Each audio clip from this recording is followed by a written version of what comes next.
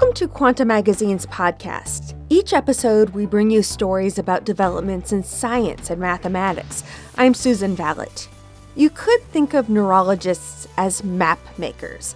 They plot out the brain's diverse domains and territories, from the features and activities that define them, to the roadways that connect them, to the boundaries that delineate them. But they're finding the brain doesn't think the way you think it does. That's next.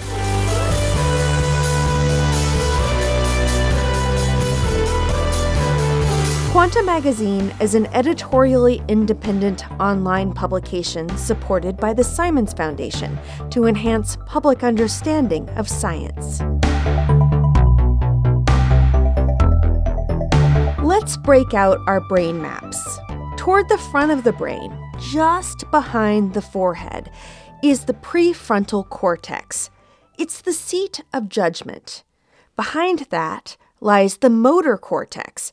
It's responsible for planning and coordinating movement. To the sides are the temporal lobes. They're crucial for memory and processing emotion. Above the temporal lobes sits the somatosensory cortex.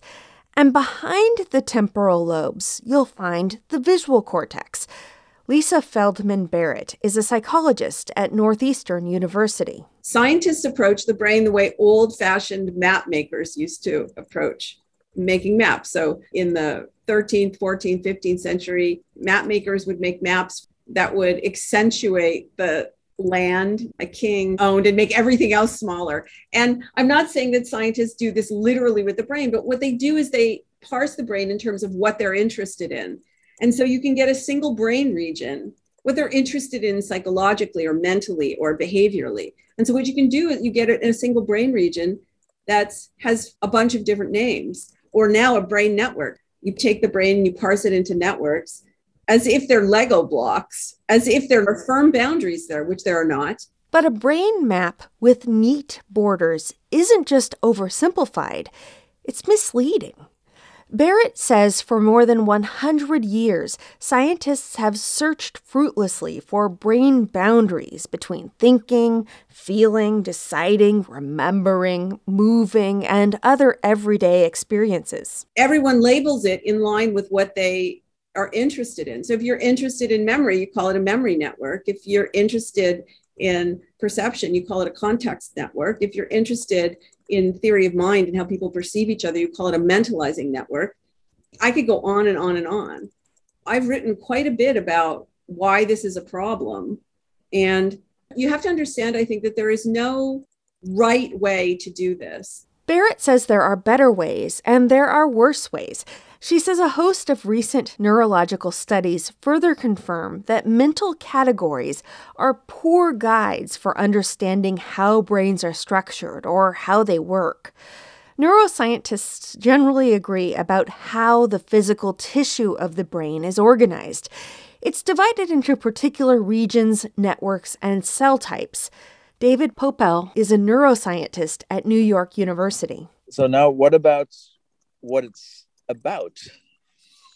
The other part is that you want to relate it to the things that we care about: perception, cognition, emotion, consciousness, whatever you want.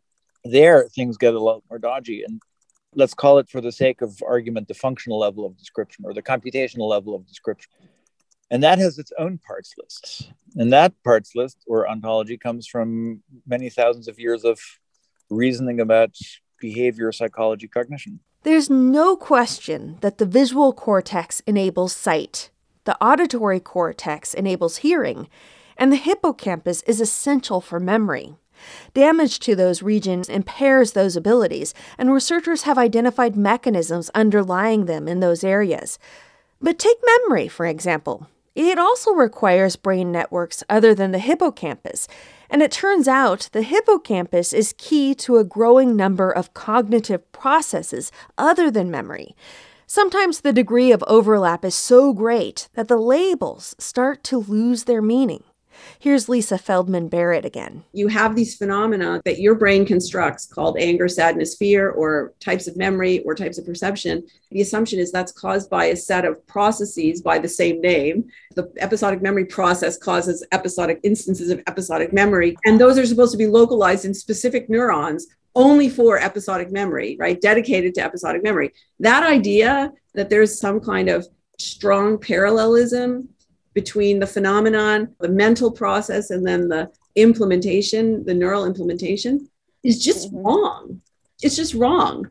But that's a very hard behavior to get scientists to shift away from. Neurologist Paul Chisak of the University of Montreal says the current framework has led to important insights, but also it's gotten us stuck in certain traps. And some of those traps, I think, are really stifling research, both in neuroscience and in AI, actually. If you define the problem a certain way, certain things become really difficult. That's hobbled the development of treatments for neurological and psychological conditions. That's why Barrett, Chisak, and other scientists argue that for us to truly understand how the brain works, concepts at the field's core may need to be revised, maybe radically. As they grapple with that challenge, they're uncovering new ways to frame their questions about the brain, and they're getting new answers. Earlier this year, one such approach revealed an unexpected link between memory formation and metabolic regulation. But even if a new framework succeeds in explaining the brain's operation, some researchers wonder whether the price of that success will be the loss of connection to our human experience. Functional magnetic resonance imaging and other powerful technologies made it possible to examine living brains in increasingly sophisticated ways. So neuroscientists started searching for the physical basis of our mental faculties. They made great strides in understanding the neural foundations of perception, attention, learning, memory, decision-making, motor control, and other classic categories of mental activity. But they also found unsettling evidence that those categories and the neural networks that support them don't work as expected. It's not just that the architecture of the brain disrespects the boundaries between established mental categories. Barrett says there's so much overlap in a single brain network that you start to say, that network has more aliases than Sherlock Holmes. For example, recent work has found that 2/3 of the brain is involved in simple eye movements. Half of the brain gets activated when we breathe. In 2019, several teams of scientists found that most of the neural activity in perception areas, like the visual cortex, was encoding information about the animal's movements rather than sensory inputs. This identity crisis isn't limited to neural centers of perception or other cognitive functions. The cerebellum, a structure in the brains of all vertebrates, was thought to be dedicated almost exclusively to motor control. But scientists have found that it's also instrumental in attention processes, the regulation of emotions, language processing, and decision-making. The basal ganglia are another ancient part of the brain, usually associated with motor control. They, too, have been implicated in several high-level cognitive processes. Some of these confusing results may come from methodological problems. Look at trying to find where the human brain performs different functions. Neuroscientists typically correlate cognitive processes with patterns of brain activity measured by fMRI. But studies suggest that researchers need to be more alert to irrelevant muscle twitches and fidgets that may contaminate the readings. Yuri Buzaki is a neuroscientist at the NYU School of Medicine. This has enormous practical implications that when you are studying humans in a cognitive environment and in an fMRI, and you are thinking that your results are telling you something about high-level cognition. In fact, it may not reflect anything else except that because of the task, your eyes are moving differently. or you change your respiration. When you change your respiration, half of the brain is activated. But Buzocki and other scientists believe the recent findings also highlight a deeper conceptual problem in neuroscience. When neuroscience started to work on interesting problems, then it already had a framework, a roadmap, if you want. Without thinking, neuroscientists just jump into the brain and say, okay, I'm interested in emotions, I'm interested in motivation, I'm interested in memory, all of these things.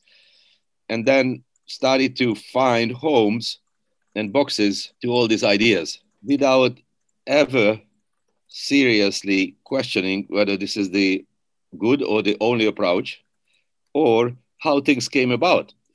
Then this is where we got into big problems because we divide the real estate of the brain according to our preconceived ideas. And Buzocki says those ideas included an incorrect assumption that those preconceived ideas have boundaries, and the same boundaries exist in brain function. In 2019, Russell Poldrack, a neuroscientist at Stanford University, and his colleagues set out to test how appropriate the recognized categories for mental function are.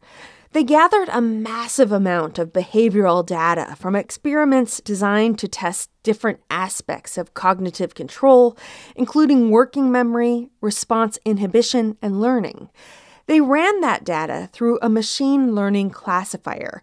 The resulting classifications defied expectations, mixing up traditional categories of brain results and sorting them into new groups. Poldrack says they seem to move together in terms of some much more generic constructs. We don't yet have labels for those constructs, which might not relate directly to our conscious experience. Another study by Poldrack's colleagues looked at tasks meant to measure either perception or memory. Poldrack says they weren't really measuring different constructs after all. He says it suggests that those two categories are really imprecise. It's not that perception or memory is a useless term, he emphasized, but Poldrack says if we want to understand what the brain does, we probably need much more precise ways to understand particular functions. Poldrack says the fact that it's not even clear how to differentiate tests of perception from those of memory suggests that those categorical constructs may not actually be the real organizing features of the mind. Some scientists push back, arguing that so long as we know that the visual cortex isn't just involved in vision, or that a memory network is doing more than its name suggests, we don't necessarily need to rethink the categories themselves. Jon Krakauer is a neuroscientist at Johns Hopkins University. Sometimes an overly broad, vague use of a term can have detrimental effects on the type of experiments and hypotheses you generate. That's perhaps been most obvious in research on emotions and mood. Joseph Ledoux is a neuroscientist at NYU, known for his pioneering work on the amygdala. That's often referred to as the fear center of the brain. But he says that framing is very wrong and very harmful. I kept being introduced over the years as someone who discovered how feelings of fear come out of the amygdala. But I would always kind of flinch when I would be introduced that way. And so finally in 2012, I said, okay, I've had enough. Ledoux has spent the decade since then emphasizing that the amygdala isn't involved in generating fear at all. He says fear is a cognitive interpretation of a situation, a subjective experience tied up in memory and other processes. The psychological phenomena that some people experience as fear may be experienced as something very different by others. Research shows that the feeling of fear arises in the prefrontal cortex and related brain areas. The amygdala, on the other hand, is involved with processing and responding to threats, an ancient subconscious behavioral and psychological mechanism. Here's Ledoux again. What I've been trying to do is say, okay, let's call a spade, so to speak. If we are talking about subjective experiences, we should use mental state words for subjective experiences and not for behavior.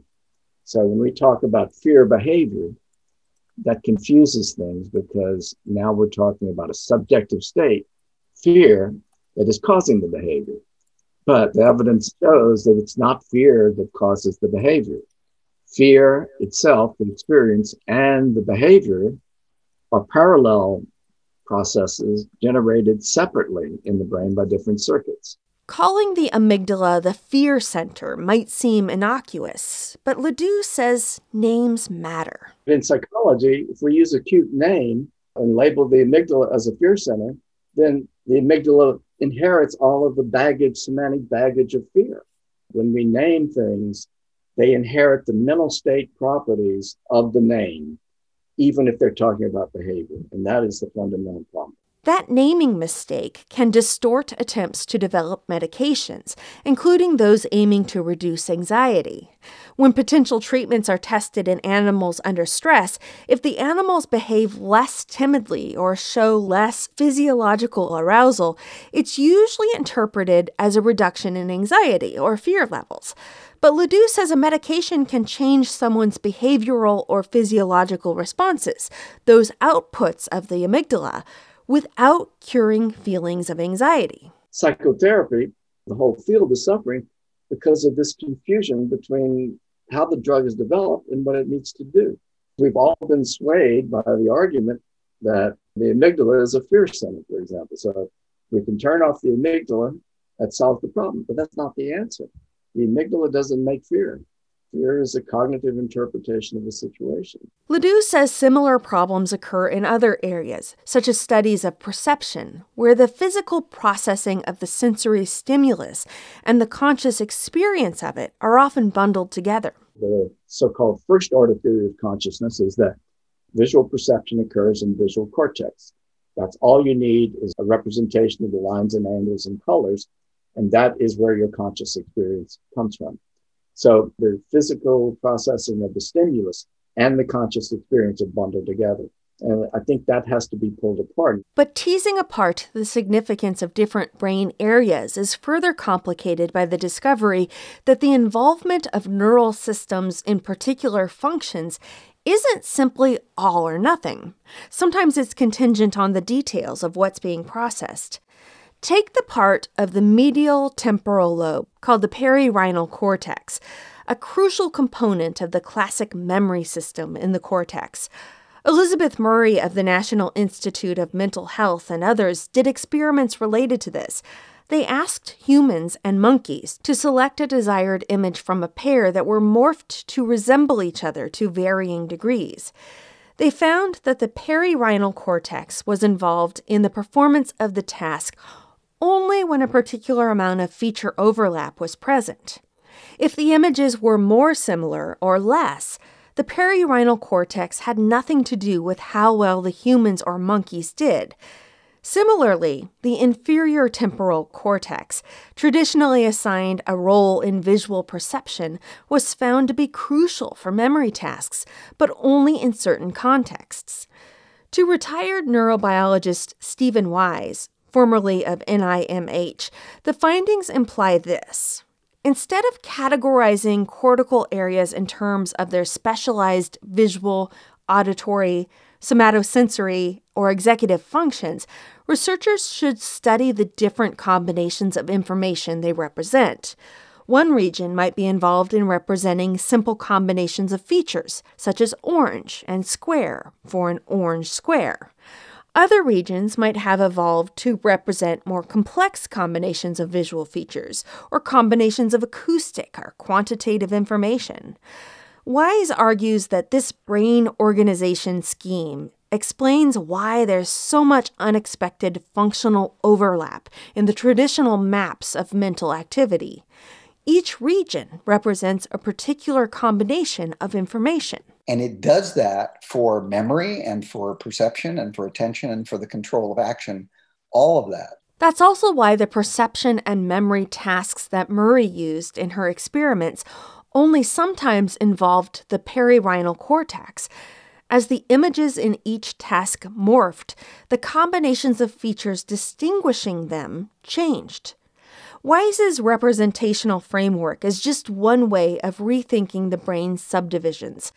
While other researchers agree that the parts list guiding most neuroscientific research has problems, there's little consensus about how to address it. And even scientists in favor of a more radical rethinking of the field find it difficult to outline. Luis Pessoa is a neuroscientist at the University of Maryland. It's easy to show how things are not working, right? The hard part now is where we go from here. Pessoa says he's noticed language when he's been writing up his own work. I caught myself using a whole lot of terms that I was criticizing the very use of. It's because we're brought up in this language, right? So how can I say everything without saying attention, emotion, motivation? I was like, okay, I'm even lacking a language here. Paul Cisek in Montreal is one of several researchers starting to rebuild the conceptual categories from an evolutionary perspective. For the past 5 years, he's been painstakingly making his way through vertebrate evolution, examining the progressive specialization of behavioral systems. The actual subdivisions, functional subdivisions that do exist in the brain, they do exist, and they actually have an evolutionary history to them. If we could identify that history, it'll help us identify the concepts better. Cisek has already used his new breakdown of brain activities to explain why, for instance, the basal ganglia plays a key role in some decision-making tasks, but not others. If you go through this process, you realize that neither the term decision-making or the term attention actually corresponds to a thing in the brain. There's certain sort of very pragmatic circuits in the brain, and they do certain things like approach, avoid, circadian rhythms, etc. And those things are the more appropriate pieces of behavior. Some of those things are going to look a bit like attention. Yuri Buzaki takes a similar view. If you are looking for something that is brain-based, then we have to look at brain mechanisms first and why and how those things developed. For instance, memories, future planning, and imagination are all partly encoded by the same neural mechanisms. That makes sense from an evolutionary perspective because the same system can be recycled for different purposes. Buzaki says you may be better off thinking about all of those as one. This approach is already leading to some intriguing discoveries. For years, Buzaki has studied sharp wave ripples, a type of brain activity in the hippocampus that enables the storage and retrieval of memories. But in August, in Nature, his former doctoral student, David Tingley, and others in Buzaki's lab revealed an entirely new function for them, helping to regulate blood sugar levels. Buzaki says they're linking a basic metabolic process with a high-level cognitive process. We are linking two very different extremes. Buzaki is now hoping to uncover a deeper connection between the two and to obtain insights into how sharp wave ripples for body regulation might have been repurposed for memory formation. Alternative approaches to studying mental categories are possible too. Barrett, Pessoa, and others are considering whole brain neural activity and an assortment of behaviors at the same time. Functional categories such as memory, perception, and attention can then be understood as features of the brain state. Because of the counterintuitive groupings that emerged in his earlier study of behavioral data, Poldrack continues to be interested in model-free, data-driven searches for new categories. He thinks mental concepts could potentially be rewritten in computational terms, perhaps as a simplified version of the mathematical descriptions that define layers in artificial neural networks. Each of these potential solutions has shortcomings. Lisa Feldman Barrett says new, novel ideas aren't necessarily true, so you need to apply a good scientific approach to them. When you have a paradigm shift, like a Kuhnian paradigm shift, you don't evaluate the new approach by all the questions it answers that the old one couldn't. You evaluate it on the basis of what new questions does it stimulate? And does it actually offer a better ontological structure for accumulating knowledge? Psychologist and neuroscientist Russell Poldrack agrees, but he says he doesn't think anyone would want to tell people not to use the word memory anymore. To understand the brain, we might need to challenge our intuitions about how it works, in the same way that quantum mechanics is challenging to comport with our understanding of physical phenomena in the world. Another important consideration is how meaningful a new framework might end up being. Here's Krakauer again. What happens if folk psychological notions start to fall by the wayside and you need to be scientifically more sophisticated? You may gain in terms of knowledge, but you may actually stop understanding yourself or having a story to tell yourself about what's happening to you. Krakauer says when we wonder how the brain works, we want it to mean something to us. What's happening in my brain when I fall in love or when I'm excited? In a way, it may well be that these fields actually don't provide the satisfaction that the layperson might want, because the very notions that they live by are not going to map onto those sciences anymore. Now, are we willing to live with that? It's almost an ethical issue. There's an instability between the satisfaction that you would derive to being told how your brain works, but being very upset when they say, well, we're going to give you the answer, but the answer will not be framed in the same way as the question itself. Krakauer says it would be a little bit like the answer 42 in The Hitchhiker's Guide to the Galaxy. The correct answer, but not to the question we had in mind. Matt Karlstrom helped with this episode. I'm Susan Vallet. For more on this story, read Jordana Cepelowicz's full article, The Brain Doesn't Think the Way You Think It Does, on our website, quantamagazine.org.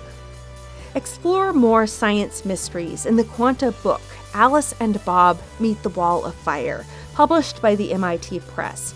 Available now at Amazon.com, BarnesandNoble.com, or your local bookstore. Also, make sure to tell your friends about the Quanta Magazine Science Podcast and give us a positive review or follow where you listen. It helps people find this podcast.